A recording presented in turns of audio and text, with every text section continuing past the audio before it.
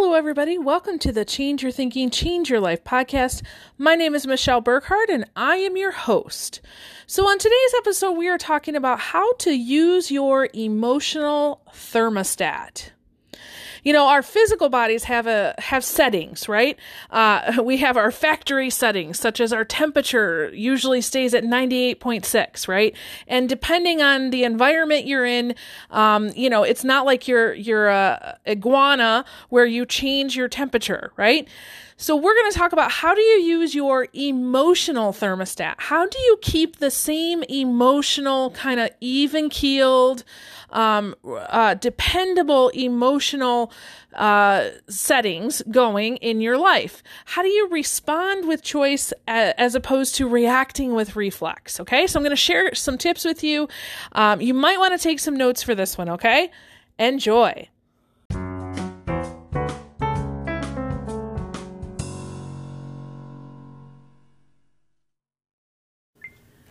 Hello, everybody. Let's talk about using your emotional thermostat, okay? So let me just back up here and talk about your physical body for a moment. So your physical body, if you are normal, okay, your physical body, such as your temperature, your body temperature, will register at around 98.6.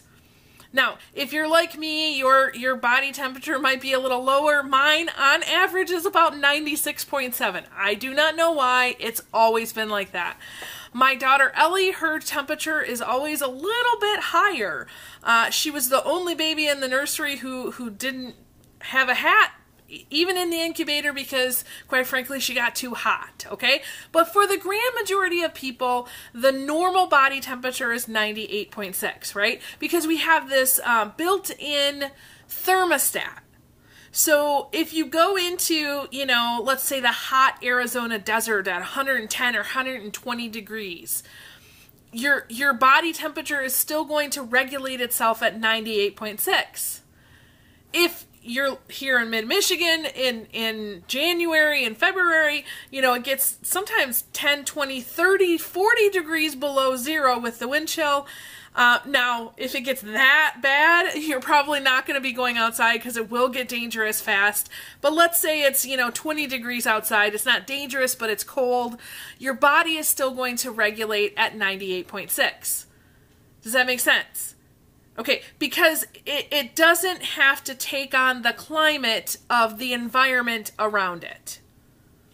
That's really important to understand, because if we're going to use our emotional thermostat, it operates the same way.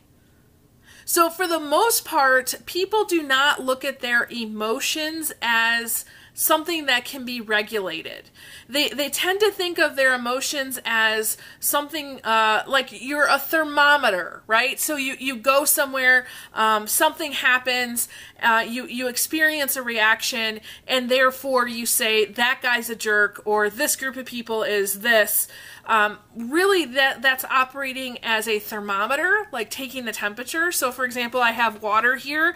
If I had a thermometer, I could stick my thermometer in there and it would tell me the temperature of the water, right? Now, I don't set the temperature of the water. It's already set, right? But it would tell me what the temperature is, okay? Most people don't think that they have a thermostat, that regulating mechanism inside you to keep yourself at the same emotion. Okay? So you don't have to take on the climate of the environment around you. There are times when, as a leader, I'm in meetings and I can tell everybody is really worked up about whatever the problem is, right? I don't want to be the person worked up about the problem. I want to be the person who's thinking clearly about solutions to the problem. So when I come in, if I'm a thermometer, I'm going to feel everybody else's temperature, and quite frankly, I'm going to get worked up too, right? But if I'm a thermostat, I'm going to come in, I'm going to feel everybody worked up and go, okay, now's the time for me to come in and cool everybody down a little bit. Okay? Does that make sense? If one of my kids is having a tantrum, which, let's face it, they're 10, 13, and 15, so you name it, on any day, probably all three of them are having a tantrum of some sort. do I have to get upset? No, I don't. I can keep a nice even keel, right? I don't have to jump into other people's drama just because. That is using your emotional thermostat. So how in the world does somebody get to that place? How do they get to that place in life where they can respond to something with a choice rather than reacting with a reflex? Well, I think number one, it's realizing that your physical nervous system needs a break. So let's say you were out in that Arizona desert and you were in 120-degree heat and you're directly exposed to the sun and you're not drinking your water and you're doing physical exercise. Guess what? Your body is only going to regulate your heat for so long because you will have taxed your nervous system.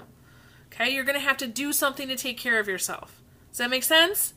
Okay, same is true with our emotions. If we are in a heated emotional, situation and we are not taking care of ourselves, we're not getting our sleep, we're not taking care of our physical needs, we're not taking some time to kind of take a step back, right? See some things with a different perspective. If we're not doing that, we're going to find ourselves in need, okay? So a couple things that I think about, number one, are having regular times of relaxation. So this could be, an evening ritual that you have. I, for one, have been really getting into this evening ritual of meditation.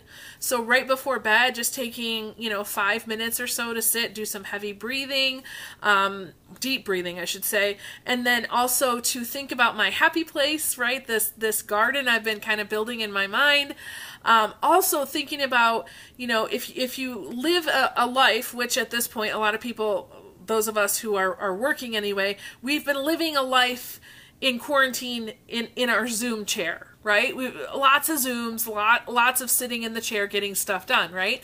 You might need to get out and give your nervous system a little break by doing something active, okay?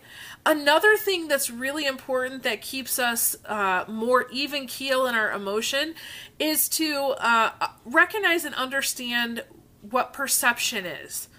So, I can have an experience, my husband can have the same experience, my child can have the same experience, and my friend can have the same experience. We can all be having the same experience, and together we're all going to see it differently, okay? Because we'll have a different perspective of it. So if we were all blindfolded and we were put next to an elephant and we were told to use our 5 senses and explain the elephant, well, it would depend, your explanation would depend on where are you located at the elephant. Are you at the tail? Are you at the trunk? Are you at the tusks, the legs? Like, where are you? And if, we all explain our perspective of that elephant, who's right? Who's wrong? Well, nobody. Nobody's right. Nobody's wrong. See, nobody can be right because they're only having their perspective. But if we put all of our perspectives together, maybe that's right. Does that make sense? But nobody's wrong because that's your perspective of it. So just recognizing that we all come to different experiences and have different perspectives on things can go a long way to saying, okay, I don't have to agree with this person. They don't have to agree with me. We have a different perspective of what's happening. That can help you stay in a nice, even emotional thermostat.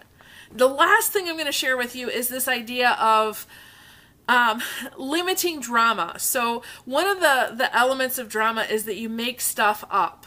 Right? So as a human condition, one thing that we try to do is anytime that there is a hole in our understanding, guess what? We try to fill it. Okay? So for example, if you're 5 minutes late to work and you realized, oh no, I was 5 minutes late last week and then the week before and I'm going to get 3 write-ups and now, I'm going to get fired and what am I going to do if I get fired? How am I going to pay my bills? And then before you know it, you have made up this drama that you're homeless under the bridge. Okay? And in reality, you're just 5 minutes late to work. Right? But because we overanalyze, we overthink, we add things into our stories, right? And let's face it, some of us are such great storytellers, we should be writing for soap operas. Okay? So limiting that train, not letting that thought train leave the station. Okay? Recognizing that you have a choice about what to think. Sometimes, you know, we could choose to think about that thought process that's going to make us homeless under the bridge.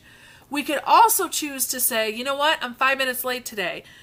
Okay, how can I make the best of this? So when I go in and I talk to my boss, you know, what could I say that's going to be helpful? How can I make sure that tomorrow I'm not 5 minutes late, right? We could spend the same amount of time and energy thinking about it in a positive way that actually brings us a solution to the problem. Okay? Really, it's no more effort, right? You get to choose what you're going to think about. So, you know, becoming this this person that has a nice, even emotional thermostat that regulates all the time requires a little bit of upkeep, right? So you know, one of the things that you can do is regular times of relaxation, regular times of taking a break, pulling back, right? So it might be taking a vacation, or like my husband and I did this past Friday. He knew I had been putting in 18-hour days for 3 weeks straight, and he said, that's enough, cancel everything. And he just took me away for a 6-hour vacation. It was exactly what I needed, right? Now, we didn't do anything crazy. We went out to eat and we sat by a local beach. I mean, we didn't do a whole lot, but it was what my body, my emotions needed. Okay? So choose to be the emotional thermostat, the one who stays even, and you know, your people will love it. Your people will thank you. If you are leading a group of people, they will thank you because they will always see you as that person who is, again, nice, even, steady, balanced, and dependable. And until your people really figure out how to do that for themselves, they are going to be thermometers looking for a thermostat. Be their thermostat, okay? I hope this was helpful for you today. Thank you so much for joining us. I really appreciate it. Please let me know if there's anything that I can do that might be of help to you. And with that, I release you into the wild. Go forth and prosper. Have an amazing day, and we'll catch you next time. All right, bye-bye.